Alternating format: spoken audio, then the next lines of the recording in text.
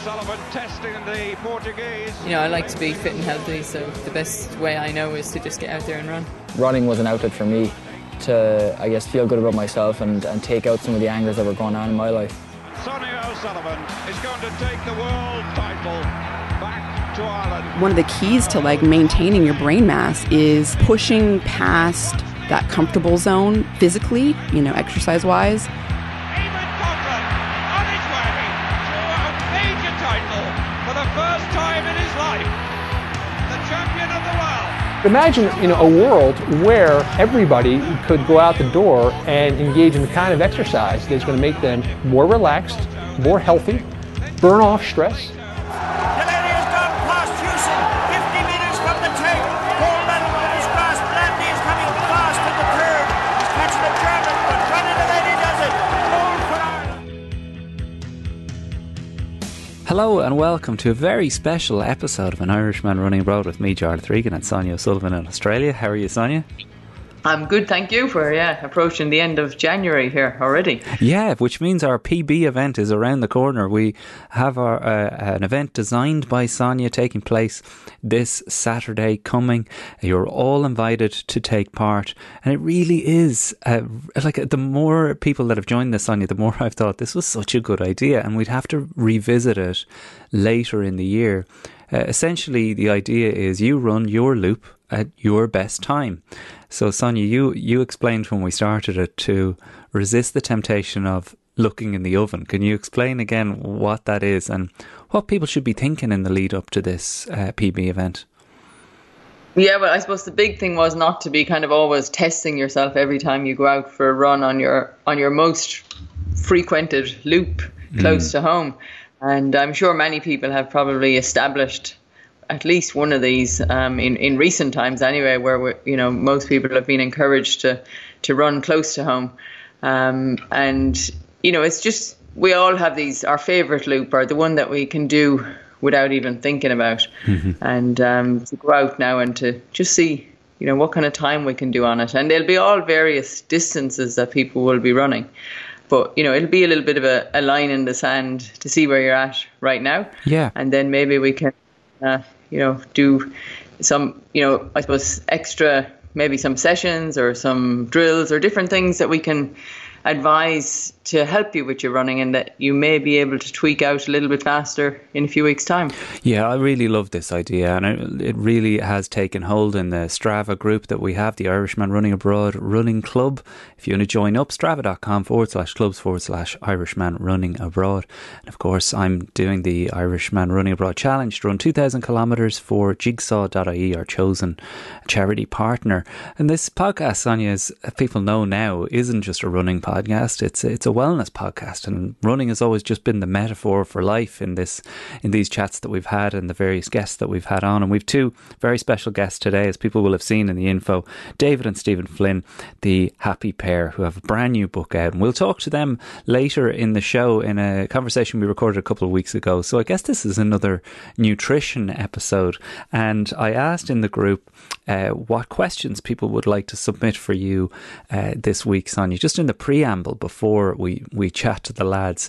And one of the questions that came in was about your muesli recipe. I can't find it for the life of me, this lad says. I've been looking for it everywhere, and it's my fault. Paddy Munden, I didn't put it up. I think you sent it to me. Can we post it again? Or maybe, Sonia, would you have a couple of versions of this, do you? I do, yeah. I mean, there's the basic, crunching up the oats and then all the different bits and pieces that we can add to it. I'm not sure if we actually posted the muesli up. I did a little video on Instagram earlier last year when I was messing around with, doing things in the kitchen. When I had my assistant Sophie with me, who was a bit more adept at these things than me, so I can check that out and see. I'll send it on to you if I still have it. Brilliant. We could throw that up for a bit of fun. I really do struggle with the breakfast, I'll be honest with you, and I think a lot of our listeners do as well. There's is also a temptation in colder weather. If you're in the northern hemisphere now, you'll know all about it. Sonia's having the other experience, nearly 40 degrees there over the weekend. I can't even think about it. The fact that you've no cases down there where you are, there's no infection, it's actually melting my brain when you consider how much strain is on people at the moment and how much leaning into a comforting breakfast can be just such a big temptation. There's food in the house, it's cold outside, I deserve this. And really the muesli is the happy medium, because it does feel luxurious when you top it up with the bits and bobs. So a Paddy Munden in Chiswick in London, that will be on the way. I had a great question here though from a fella called Neil Fusco. Sonia, he says, Jarlath, have you ever considered asking Sonia if your slow pace is too close to your fast pace? Now I think Neil's been keeping an eye on my training in the group, which I post every single run that I do. I'm only a few months further down the road than you, he says, but my slow pace is around 90 to 100 seconds per kilometre slower than my 5k time. And I think Neil's spot on here. I think that the reason why I suffered this little bit of a hip tweak that I had was that I really wasn't taking it handy on the slow runs, and I was probably going at a breakneck speed for myself on the fast runs. What do you say to Neil and myself here? Because I doubt that we're the only fellas having this kind of... You have an anxiety over, am I going too slow? And you end up just not going slow at all. Yeah, that is a really good observation. And I suppose it's something I have mentioned to you a little bit over time, but probably always when you're getting injured thinking you're going a bit too fast. I think, there's definitely times where you've got a bit too excited, and I think what happens is when you find out that you can run faster than you ever thought you could, then you want to run that pace all the time. And it's a little bit like when you go to do a session, like say, for example, this would happen to me occasionally. I'd go out and do some kind of a threshold type session, and I should be running at 4:20 something per kilometre for whether I'm doing 4 or 5 minutes. And then the first one I go out and I run 4:12 per kilometre. And then you're in a bit of a dilemma because it actually felt pretty good. And then you've got all this kind of bonus time that you can slow down to be where you should be. And all this juice in your legs. But you go for the second effort, and somewhere in your mind you crazily think that, no, I've got to match what I just did because that actually felt pretty good. So I want to do that again. And then you do it again and again. And before you know it, you've kind of done a session that is a pretty good session and you're happy with yourself, but you're not doing the session that you were supposed to be doing. So you're actually pushing yourself a little bit too hard. And then in relation to, for that one day, it's probably okay. And you can get away with these things, but over time, these things can definitely catch up to you. And you're also not developing the anaerobic threshold. We're going to get into some technical terms now, but the actual endurance ability to grow, the ability to grow your endurance and your ability to be more efficient is what you're trying to do, but you're operating at more close to your top end speed.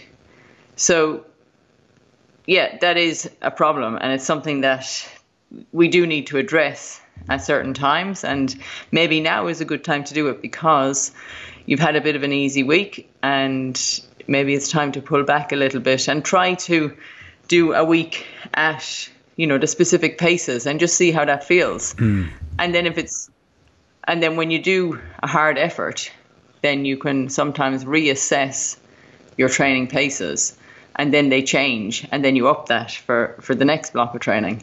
So we'll be able to address that next week when you go for your fast loop. We'll be able to, even if it's an odd distance, you can still work out, what that means. And, you'll tell me the perceived effort. If it was a 1, which would be very easy, or a 10, which is very hard. And you can work these things out. But yeah, it's to get the greatest benefit from training is to have the biggest differential you can between your fast runs and your slow runs. Okay, right. Well, thank you, Neil Fusco, for that, because that opens up a lot of stuff there, Sonia. Like one of the things that you've brought me to, and a lot of our listeners talk about, is this being in tune with yourself, and that extends beyond running. In this really unprecedented time that we live in, that feeling of this thing that you're doing will have a wider impact on you than you know. Like consuming too much news, for example. You think, oh, I'm keeping up to date on the news, but somewhere in there it is having a grinding effect on your morale and how exhausted you are at the end of the day. And that's what I immediately thought of when you said that. Like I have had that experience of a great first attempt, and you think, whoa, that was so fast. But the knock-on effect of grinding out a session like that, it does go back to what you've said from the start with me and all our newer runners, which is we're not trying to run this run. We're thinking about long-term running. And we can just nowadays we can really just get caught up in the moment. So thanks for that, Neil. This one comes from Fergal, who's a big fan of the show, and he says some great tributes paid to Jerry Kiernan this week. I know you knew him well, Sonia, and that you worked with him on the panel. He said Ciara Megan's tribute was something else. Which coaches, he says, had a major influence on you over the years, Sonia, and what are your memories of Jerry? I think, every coach that you have has an influence on you, and they all have an impact on your life. And, just like Ciara said, a coach it's a pretty tight relationship that you have with somebody, because you have to trust them, and they also have to trust you that you're going to do what they're telling you to do, and you're not going to be off doing your own thing, because otherwise it doesn't work. And I think the thing with a coach is that a coach can take you so far, but then every now and then you need a change, and that can be the hardest thing for anybody to do. And Ciara had to do that, so I'm sure a lot of that will be playing on her mind this week as well. As when you move on to a new coach, it can be quite a difficult thing to tell the old coach, because it's not that you don't think they're any good, but you feel like you need to do things a little bit differently, or you want to explore things differently and see, can you improve more with somebody else and with maybe a different style of training, maybe with a different training group. And so it can be, a coach-athlete relationship, when it changes, it can be very similar to, a personal relationship, and, the breakup of a personal relationship. It can take a long time to get through it and to move on from it. And, I'm sure Ciara wishes that, she had more communication with Jerry, in recent years, but she was moved on to her next level and area of life as an athlete, and you get into this new bubble, and, you don't have the same interaction that you used to have with your old coach. But yeah, Jerry was, a great friend to me and colleague on RTE. I mean, I think Jerry, he carried the show for most of us, myself and Derval. We were probably more worried about what we were wearing and how we were looking. And Jerry turned up with his backpack, and you knew it was a backpack full of knowledge, and he had all the information in there. And some days I would turn up and there'd be a blank piece of paper, and I'd be going through the start lists of events that we're on, and then I'd call out somebody's name. I'd say, "How about this person?" And Jerry would say, "I tell you now," and he would have a page on somebody who I'd never heard of before. Wow.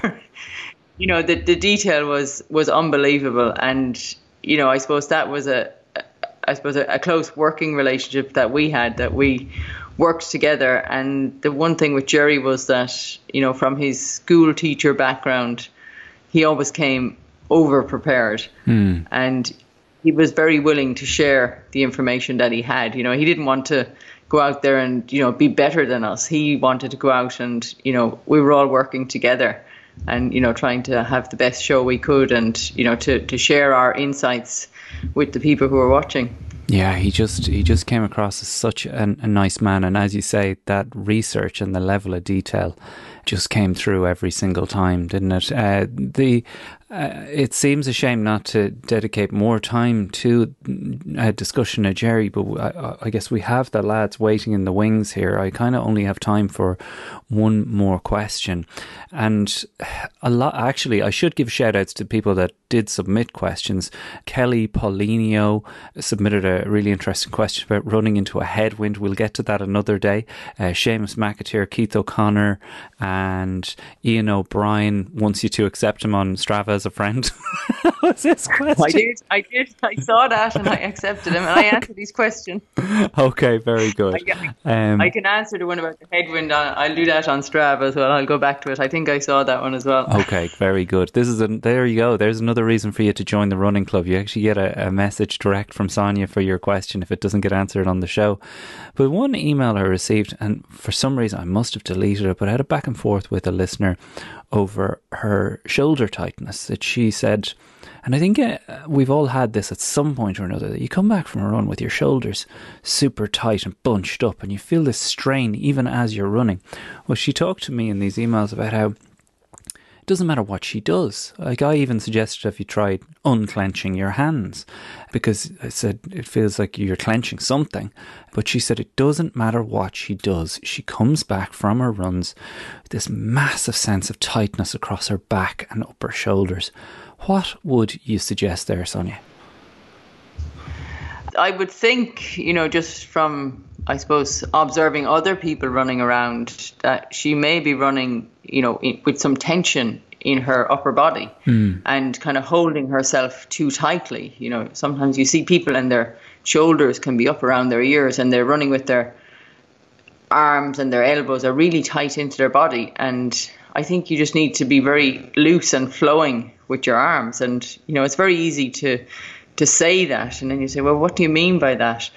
So, you know, sometimes if you're running past a shop window or something, you might look at your reflection in the window, and you might, if you go slow motion, you could see what you look like.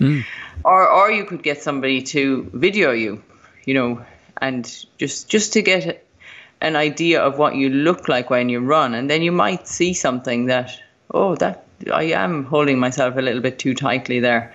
I know I often get that when I ride the bike, and people always say to me, relax your shoulders, relax your head and everything. And there's a kind of a tension, I suppose, that I have because I'm not as relaxed on the bike as I would be out running. And, you know, it may be the same thing. It may be just holding yourself too tight. And I'm not sure why that would be, but it just may be just the way that somebody, that's their running style, may have evolved into that. So, you know, it may be worth just doing some short running strides and trying to run differently with your arms and let them run loose and hang loose. And like, you really don't need to hold your arms in any way. They should just let them, you know, fall and move as they do, just naturally. The only time I would hold my arms tightly is like if I'm doing some sprints or running up a hill. You might move your arms, you know, try and move them more. Because if you do move your arms more, it can help to pull your legs up the hill. Is it possible that it's her breathing though, Sonia? Like, I think sometimes when I felt this, it's because I've been thinking about something, that I've got something on my mind that I've got to get this run over and done with, and I'm not breathing properly. Is that possible? Yeah, that could be very possible. I mean, you can definitely, if you're tense or stressed, this would happen if you're maybe trying to do something too hard sometimes and you're getting stressed because you're not going as hard as you want to do. And so you tighten up and then everything tightens up, and it's very hard to kind of release the stress once you build it up like that.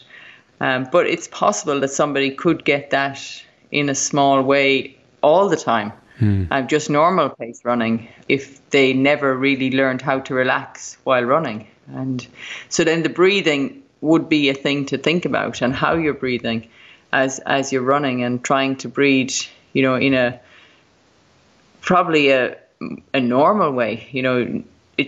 Your breathing shouldn't be any different when you're running to when you're walking, to when you're doing normal day-to-day stuff, if you're going at an easy pace.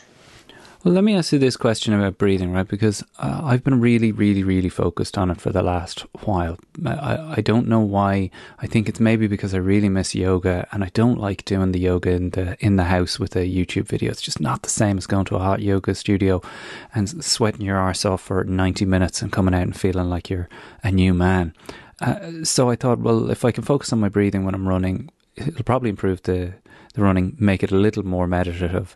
But what I find myself doing, and again, I doubt I'm the only one who does this, I've got my breathing going really well, thinking, geez, this is great, Jerry, you're a great lad now. And then somewhere along the line, my mind will drift somewhere else, and I'll do a gigantic sigh, like I'll do a huge intake of breath, and then breathe out heavily after it, and it kind of, screws the whole running cycle and rhythm that I had going. Is that weird? I think my question is, Sonia, am I weird? Is that a terrible thing to do, or is that common enough as well? I don't think it's a bad thing to do. I think it's probably, you're probably going along, and then maybe your breath kind of catches up with you, and you get out of sync. So then you have to take one big deep breath to reset yourself. Yeah. And I think that is definitely something that happens. And I mean, I think for me, the breathing, the hardest part is if you're trying to run hard, and then you kind of, you get out of breath, I suppose. So you try to catch your breath when it goes all a bit funny.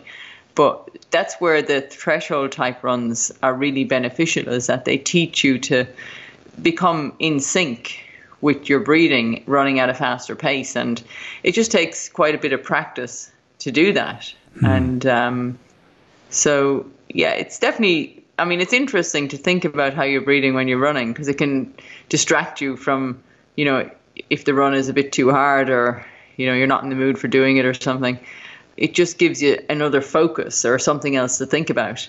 But it's definitely part of running is, getting your breathing right. And, it's a bit like going swimming. Breathing is like essential to get right. And when I first learned how to swim, I would do one length of the pool, and I would be so out of breath. And I would think, how can people swim in here for an hour? You just can't do that. But it's all about getting the breathing in sync with your strokes, and it is possible to do that. And so, depending on what background you're coming from, if you're not a natural runner or you're new to running, then maybe this is something that people have to work on a bit more. And I really don't know this because I've never experienced it that much. But I have in other sports, like in, swimming and cycling and, other sports that I do. Like, I suppose the classic is running for the bus. You can be a great runner, and then you got to run to the bus, and you get so out of breath, and you think, how is that? But it's because you're not preparing to go for a run like you would normally go for a run. You're running out of, sync with when you would normally go for a run. So that's the perfect example of, everything you get tight and sore when you do things like that. And you kind of think, how can that be? I can run for an hour most days, but I can't run for the bus. But it's just a different. You're just doing it out of it's out of context. And maybe if somebody is doing running, and it's new to them, and it would be if you're getting tense and tight, then you just have to practice and maybe run a little bit less, a little bit slower, and a bit of walking and jogging, and concentrate on the breathing and relaxing and doing as much as you can without tightening up and without feeling sore, and then kind of gradually increasing it. Well, I'm massively excited about this weekend's PB event. Thank you for designing it, Sonia, and thank you to everybody who's been in touch and been incredibly supportive. And I say this a lot, but I really do mean it. There's no way that I'd still be going without your support, Sonia, but also just the community support of the Irishman Running Abroad group there on Strava, and everybody's kind messages and emails to irishmanabroadpodcast@gmail.com. It's just extraordinary, that kind of wink and nod of the running community, even the people that are just starting out like myself and Neil Fusco, who really don't know what we're at but are giving it our best go. It's been such a joy, and even with the highs and lows of it so far, it's just been great fun. So the PB event is next Saturday. Please do sign up, and if you can, head over to idonate.ie and search Irishman Running Abroad Challenge, and kick in a couple of euro you can. It'll be doing a massive amount for Jigsaw.ie, our chosen charity partner. I have one surprise episode going out this week that you might like, Sonia. It's a Patreon exclusive episode this week. Kobe Bryant, the incredible American basketball player who died tragically in a helicopter crash with his daughter and 7 other parents and children. It was Tuesday, this day that this episode is being released, last year. So I met up with his biographer, Roland Lazenby, an incredible writer who wrote the definitive book on Kobe Bryant, to look back at his career and this really peculiar character. If you've watched the Tiger Woods documentary on Sky Documentaries, you'll know the peculiar type of person that it takes to be that obsessed with his sport. You're going to love this episode. It is a tribute to Kobe, but it's also just a look at sport and the obsession with perfection. Would you have ever come across people like that, Sonia, who were just like entirely consumed and couldn't talk about anything else? Or were you yourself ever that way?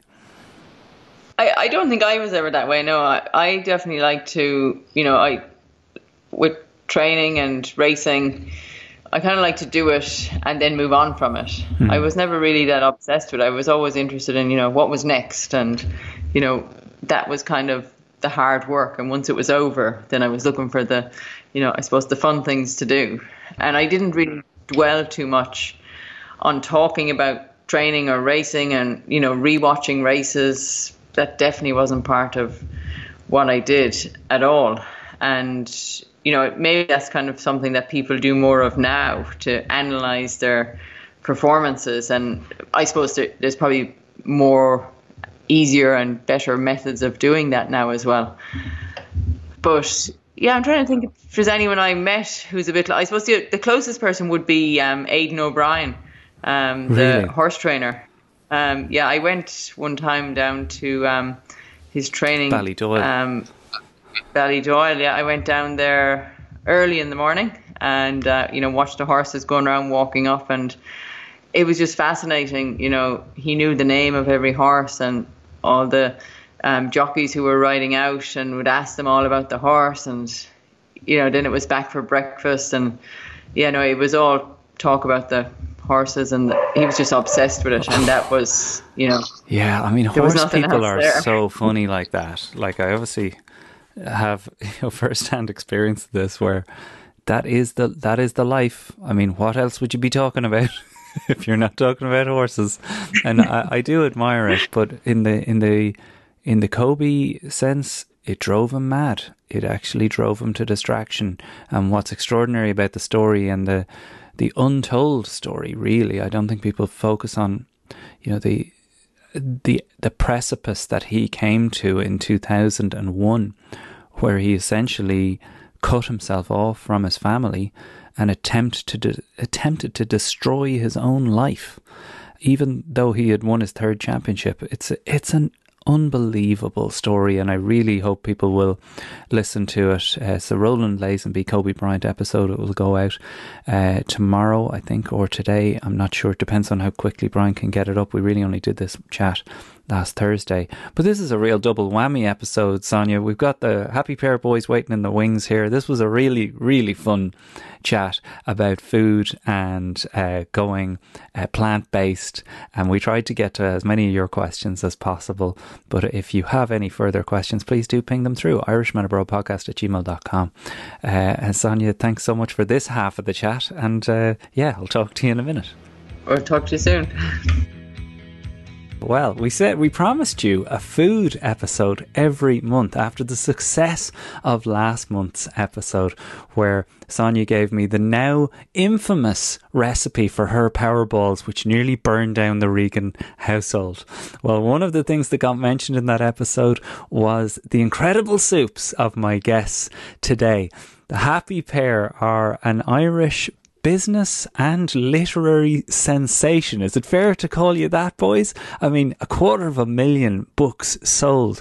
It's truly an extraordinary success story. The Happy Pear, the world of the Happy Pear, recipes for happiness. You've amassed a massive audience at nearly 1 million people online. You've Happy Pear cafes thriving, and of course your own families at this stage, which is not to be forgotten, that this hasn't been at the expense of your own personal development. I didn't know that you were both runners. Everybody knows that you're swimmers, but you're both avid runners. Is that right, lads? Yeah, we've been runners for years, like not at any kind of serious level, but we've ran marathons and we've always been runners. I guess we played a lot of rugby as teenagers and in our early 20s, and we were both flankers, which tend to be the very fit lads, because we're like greyhounds. We can go, we've big batteries on us. Right, so right. Greyhounds. Oh yeah, okay. Well, we're more like endurance. Yeah, endurance. We're able to go anyway. Big aim. But something that we definitely love, and we'll often turn to, whenever I feel a bit stressed or just a bit, I just need to get out or go out for a good run. I always feel it's very good to kind of just release any tension or just spend a bit of time in nature. And often, like where we're sitting right here today, we're looking out over Bray Head, which for anyone who doesn't know it, it's kind of this lovely hill right by the sea. And I always think, like, I might be sitting here kind of a little worried or something bothering me, and as soon as I run up the top of that hill and look down on Little Greystones where we live, it kind of puts kind of problems in a great perspective. So I find it very beneficial. Mental health exercise. Yeah, that's kind of where this podcast began from, isn't it, Sonia? That this whole journey that I've been on, and it's a little bit depressing to hear you say, "Oh, we're not serious runners, we've run marathons." When that's my whole goal is to get to the Dublin City Marathon in October. Oh, just a marathon. But that's kind of where it all began, isn't it, Sonia? This discussion of running being a metaphor for life itself, but also just the meditative qualities of it, especially in these very difficult, unprecedented times. Sonia, when did you first come into contact with the boys? And first of all, have you guys met before? Yeah, we have. Times, yeah. I actually did the walk from Bray to Greystones with the sole purpose of going to the Happy Pear Cafe. When I think it was in December. It was pretty cold when we did it anyway. And there was talk about maybe walking back as well, but then the dart is very handy, so it's a nice option. But I have also ran on that trail and run around there, and it's a fabulous kind of trail to get out and to be running on a nice surface and then looking out over the sea. And I can imagine all year round it would be a super place to go, and just. There's just so much fresh air, just to be out there along the coastal tracks. And then, there's nothing better than a run to have a destination to go to either, So a cafe at the end of it all is, it's very attractive and, something to look forward to. Definitely. But Jarlath, that's the other thing, when the more people you talk to and you tell them you're running and what your challenges are, and then you hear that boys have run a marathon, you just can get more information and tips and, from because people approach it from so many different ways. And, it's just great to have, I suppose we're talking today about food, but then to have the connection with running as well, you know, it just, we can all connect up in so many different ways. And then at the end of the day, we all love what we do because of, you know, being able to get outside and to be in nature. Yeah. And then to also, you know, and to make yourself hungry and feed your soul. Absolutely. I mean, honestly, I haven't really talked about this too much on the show because it isn't the purpose of it. I mean, it isn't about weight loss, but I have lost 12 kilos since starting running with Sonia in September, which is an insane quantity of weight. I've literally never felt healthier in all my life. It's also meant that I can I'm much more conscious of the fuel that's going in, boys.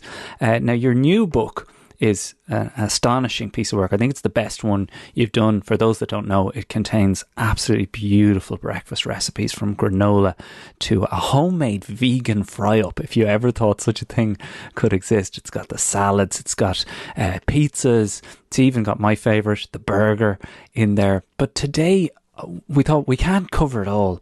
Let's talk about that thing that now that you're locked down, you actually have time to devote to making one of these soups that Sonia is such a huge fan of. And as we said in our previous episode, it's nearly not soup, is it, boys? It's more of, it's closer to a stew, is it not?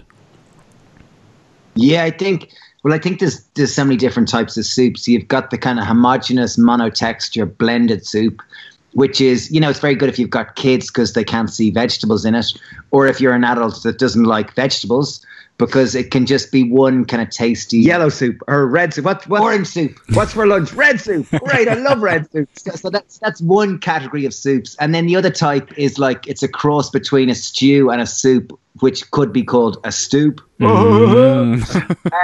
which is like a chunky, delicious, like kitchen sink type soup where there's like you can have lentils and beans and grains and veg, and it's just if you put it all in a really nice kind of broth, and there's so many different types of sauces you can put them in, and any different way you can take it, like from Moroccan Herreras to Italian white bean and kind of veg soups to kind of chunky Spanish lentil soups. There's such a variety of chunky soups that they're the perfect kind of nourishment for your soul. And kind of the basis of most soup will start with your base veg, and typically most soups will be about, like, can I go a little bit technical? Yeah, go for it. Like it would be approximately 30% base veg. So if you think about traditional French cooking, would have a mirepoix, which would be your onion, your garlic, and your carrot would be the main base of it. And if you go to Italian cooking, it would be the soffritto, which would be the onion, the celery and carrot all diced nice and fine. So similarly, if you use any of these type of base veg, typically for our soups in the cafes, we'll use onion, celeriac and carrot as our base. And celeriac, for those of you who don't know, it's the root of the celery. So it's real starchy like a potato with this lovely subtle celery note. And carrot's the second sweetest of all veg. And onion, when you kind of cook them at a low heat and kind of caramelize them, they really release their sweetness. And this just provides a wonderful base kind of undercarriage or foundation of flavor with which to build a soup masterpiece. Yeah, as Stephen said, you've got about 30%. 30% is your base veg, and then about 30% are your hero veg. So if you were going to make a tomato and roasted red pepper soup, you'd kind of, you might put in tinned tomatoes. So you've got about 30% of the volume of the soup will be tomatoes and roasted red peppers. Like you can buy them in jars or you can roast them in the oven.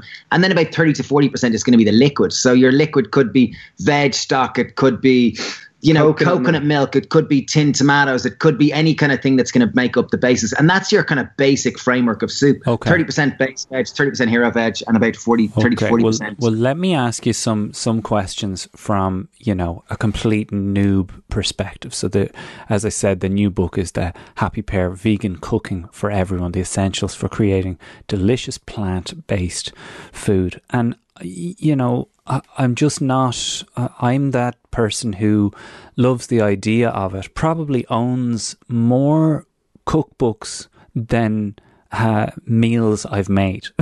That is the reality of my situation. I really love the idea of it, but the way things are, and there's always an excuse not to do this. For someone like me, lads, what are the basic building blocks I need and the simplest soup I can make using your kind of model? And do I need to buy a proper liquidizer rather than the NutriBullet, which, as I said, nearly burned the house down 2 weeks ago? Wow, good on you, Jarlath. I think if you are, I often say a good cook, it's not down to your equipment, it's just down to being a little bit prepared and organised. Okay. Like I do think a basic immersion blender, we often call them a soup gun, you know, these ones that you just stick in the pot and blend. Oh, They're typically kind of anywhere from 10 to 20 euros or pounds, depending on where you're living. And they're very versatile and user friendly. Mm-hmm. And they're it's hard to burn down the house. So I think I did break one 2 weeks ago. If that's okay, keep going. Oh, good work, Jarlath. But they're a lot easier.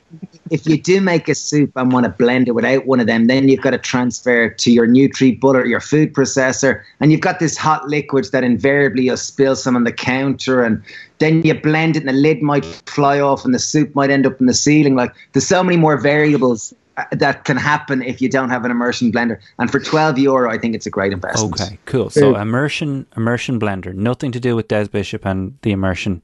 It's a yolk. It's a choppy, spinny yolk that looks like a whisk with a battery on the end of it. Is that right? It's like a wooden spoon with like a motor at the bottom of a boat, you know, like a boat motor at the bottom of it. Okay. And you press the top of it and the motor spins at the bottom, and then it chops up all the veg and turns it into lovely liquid. Lovely. Okay. So you have to kind of go around the pot with it, don't you? You kind of plop it up and down and catch the big veg around.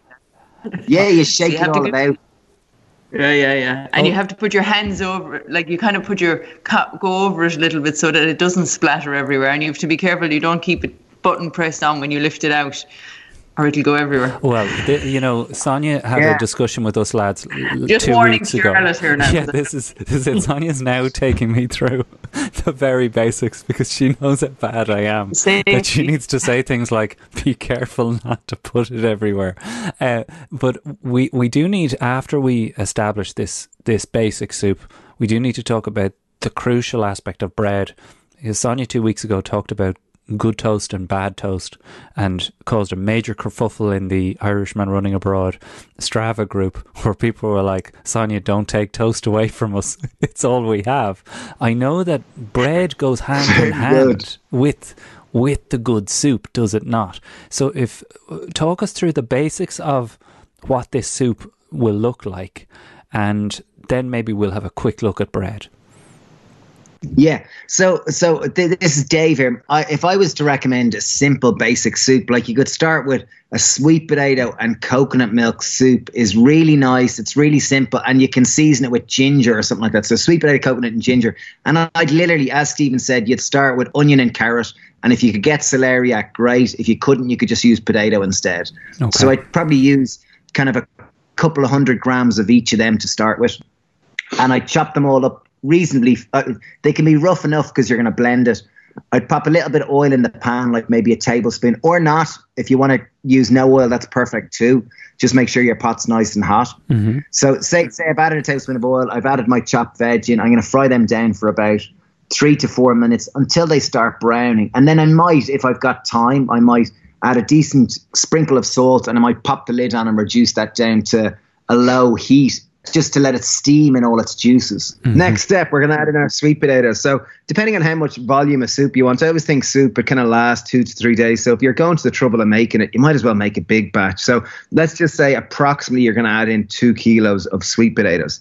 Don't bother, excuse my pronunciation, but don't bother to peel them, because most amount of nutrition in any root vegetables will be in the skin. So just give it a good scrub and remove any blemishes. Okay. So chop it up kind of nice and bite-sized pieces as best as you can. Pop it in, nice generous pinch of salt. Give it a bit of a stir, and we're going to put the lid on. This is a technique known as sweating. It's what your granny used to do. And what happens is, remember when you were you probably did this when you were a kid, Jarlath. At least we did anyway. Remember when you'd find a slug on the road? And we didn't do this now, but the boys on our street. And you'd pour salt on the slug, and it'd draw his moisture out and it'd dry him up. So it's the same way. Well, it's a little bit different, but by adding salt to the sweet potato, it's drawing the moisture out of the sweet potato. And in essence, you're letting what's known as sweating. So the vegetables start to sweat in their own juices and kind of just steam. Because the lid's on, it's trapping this moisture and it's creating almost like a steaming effect. So you want to leave this sweat for about 10, 15 minutes and just stir it occasionally. And what you want to reach is where the sweet potatoes kind of become soft and cooked, and there's a few of them going a little bit brown. It just smells lovely. Yeah, and that's all at a medium heat. So after that, about 10 minutes. Are you still with us? Yeah, just checking. Are you still with us? I mean, my first thought when you mentioned sweet potatoes though, are there, and I won't be the only one thinking this, is that they're a horror to chop up. They're very, very hard to chop up. I mean, how many people... I think, actually, that was the last kitchen appliance I broke, was the attempting to run sweet potato through one of those yolks that you press down on and then it chops it. I mangalized one of those by leaning down on it. How do you chop a sweet potato, lads? Or do I even... You need a good knife. Good knife, Charlotte. Sonia yet again swoops in with the no-nonsense answer. And a sharpener. Yeah, Sonia, you're on it. Try to get a chef's knife. So lots of people who start will have a small little kind of paring knife. Or like, yeah, try to get a chef's knife, about a 30 centimeter one or something like that. And if you start with small sweet potatoes, it's kind of like starting with the smaller bite to learn how to ride on. But if you're too intimidated to chop a sweet potato, you could use carrots instead, and it could be carrot, coconut, and ginger soup instead of sweet potato, coconut, and ginger soup. So it's totally versatile. Like maybe you don't like sweet potatoes. You could, as I said, you could use carrots. You could use any other type of root veg. You could use parsnips. You could use, whatever you have in the press, really, or the fridge. So yeah, I'm with you so far. At this point, we're looking at a huge pot that has been sweated, as you say, using that salt method. And as you said, 200... Yeah, for about 15 minutes. This 2 is... kg. At this point, I mean, I remember my father used to just continually, boil the kettle and just add that to the soup. I mean, the temptation to go, we need to make this a bit runnier. I mean, these aren't terms that you use, but I get panicked with a soup where I'm like, oh no, this is now just sludge. What's the best advice when cooking it so that you don't panic and you don't start lobbing things in like, a thickener or, some sort of stock that you found in the fridge? Yeah, I think I always like that expression. A good tradesman always knows how to hide their mistakes. And similarly, a chef, you can always, if you can stay relaxed, there's always a way to recover a soup that's too thick or too thin. So if your soup is too thin, you're going to have to add more starchy veg to thicken it. So you might, after you finish sweating your sweet potato, you might take just a small bit out, just in case you have a little bit of room to jiggle with. And then if your soup is too thick, you're just going to add in more liquid. So it's about just taking your time, and then finally you're going to have to balance the seasoning. So there are 5 basic flavors: sweet, salty, bitter, acidic, and umami. And you're trying to find a harmony of all these to where the soup tastes balanced and delicious.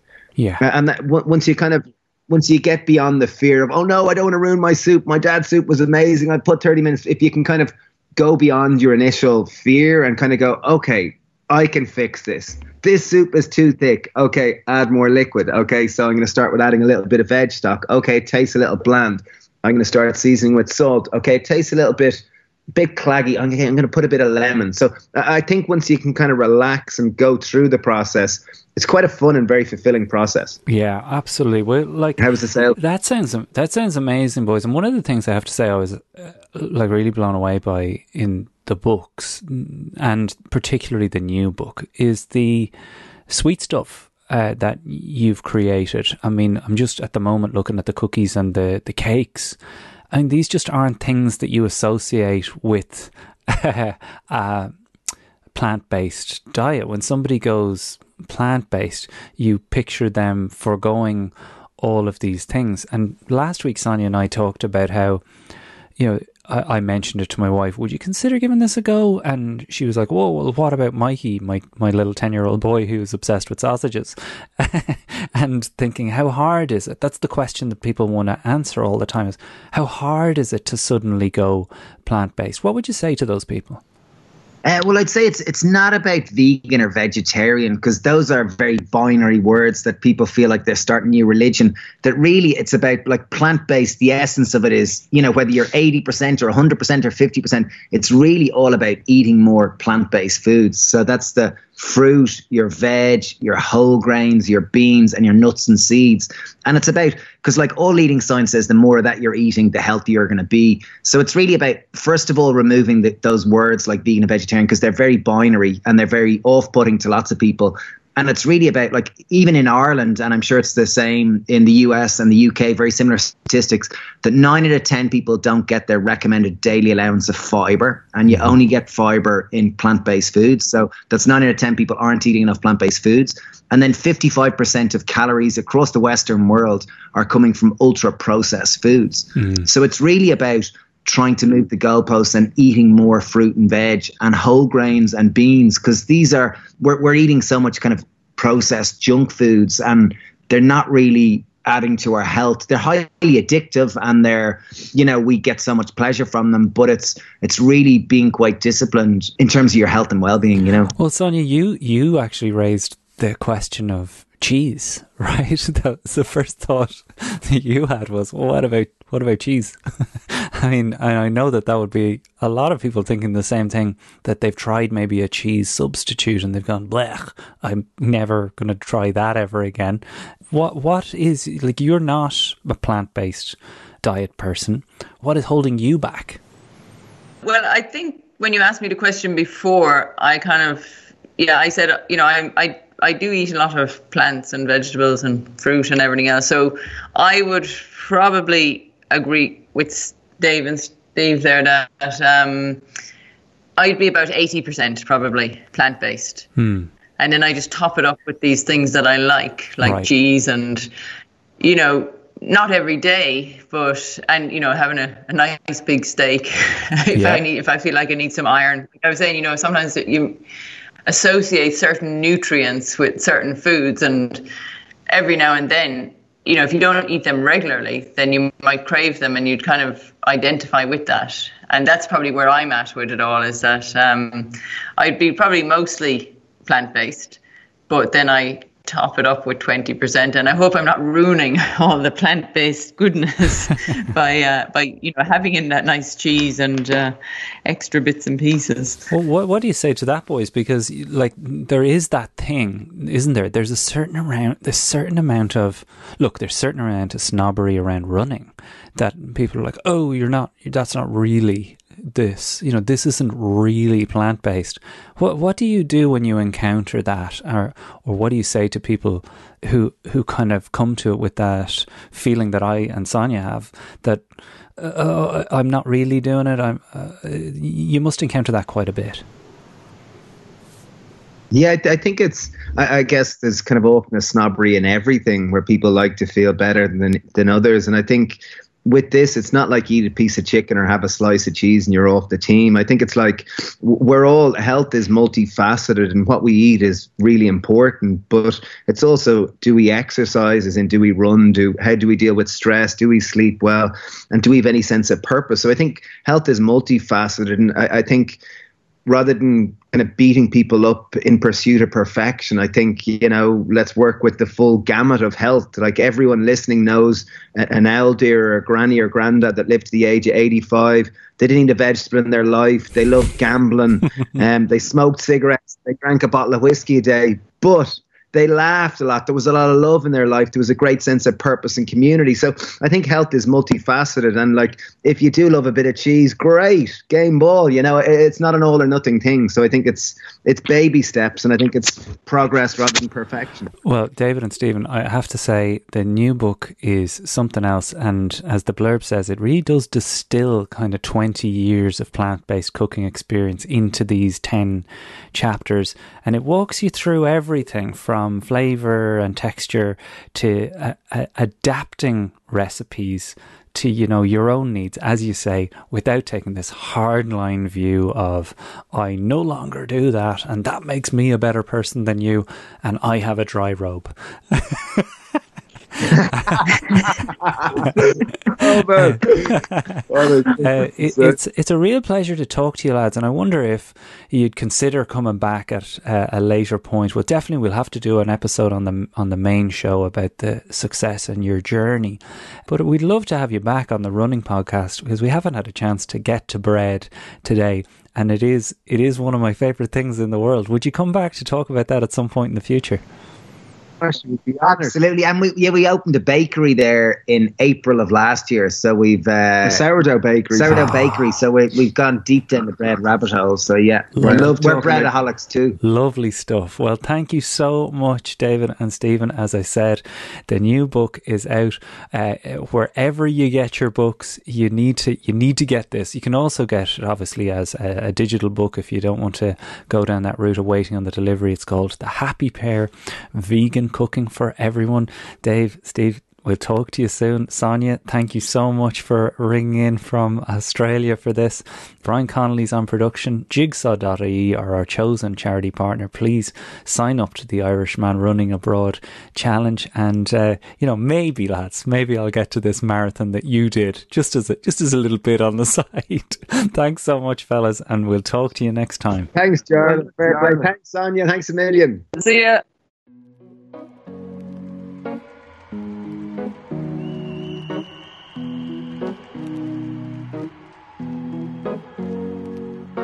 Here's to the ones that we got.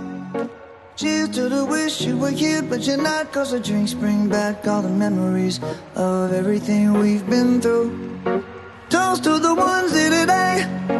Toast to the ones that we lost on the way. 'Cause the drinks bring back all the memories, and the memories bring back your. There's a time that I remember when I did not know no pain, when I believed in forever and everything would stay the same. Now my heart feel like December when somebody say your name. 'Cause I can't reach out to call you, but I know I will one day. Hey. Everybody hurts sometimes, everybody hurts someday. Hey, hey. But everything gon' be alright. Gonna raise a glass and say, hey. Here's to the ones that we got. Cheers to the wish you were here, but you're not. 'Cause the drinks bring back all the memories of everything we've been through. Toast to the ones here today. Toast to the ones that we lost on the way. 'Cause the drinks bring back all the memories, and the memories bring back your. Memories bring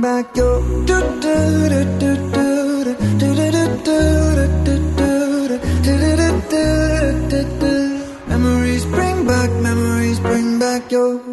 There's a time that I remember when I never felt so lost, and I felt all of the hatred was too powerful to stop. Now my heart feel like an ember, and it's lighting up the dark.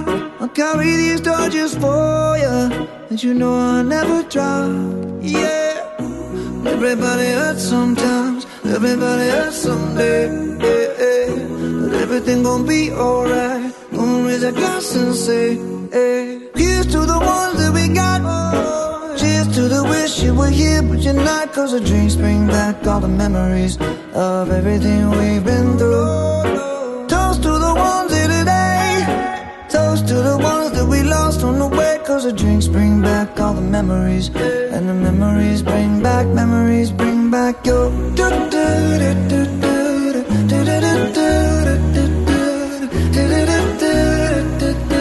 Memories bring back your.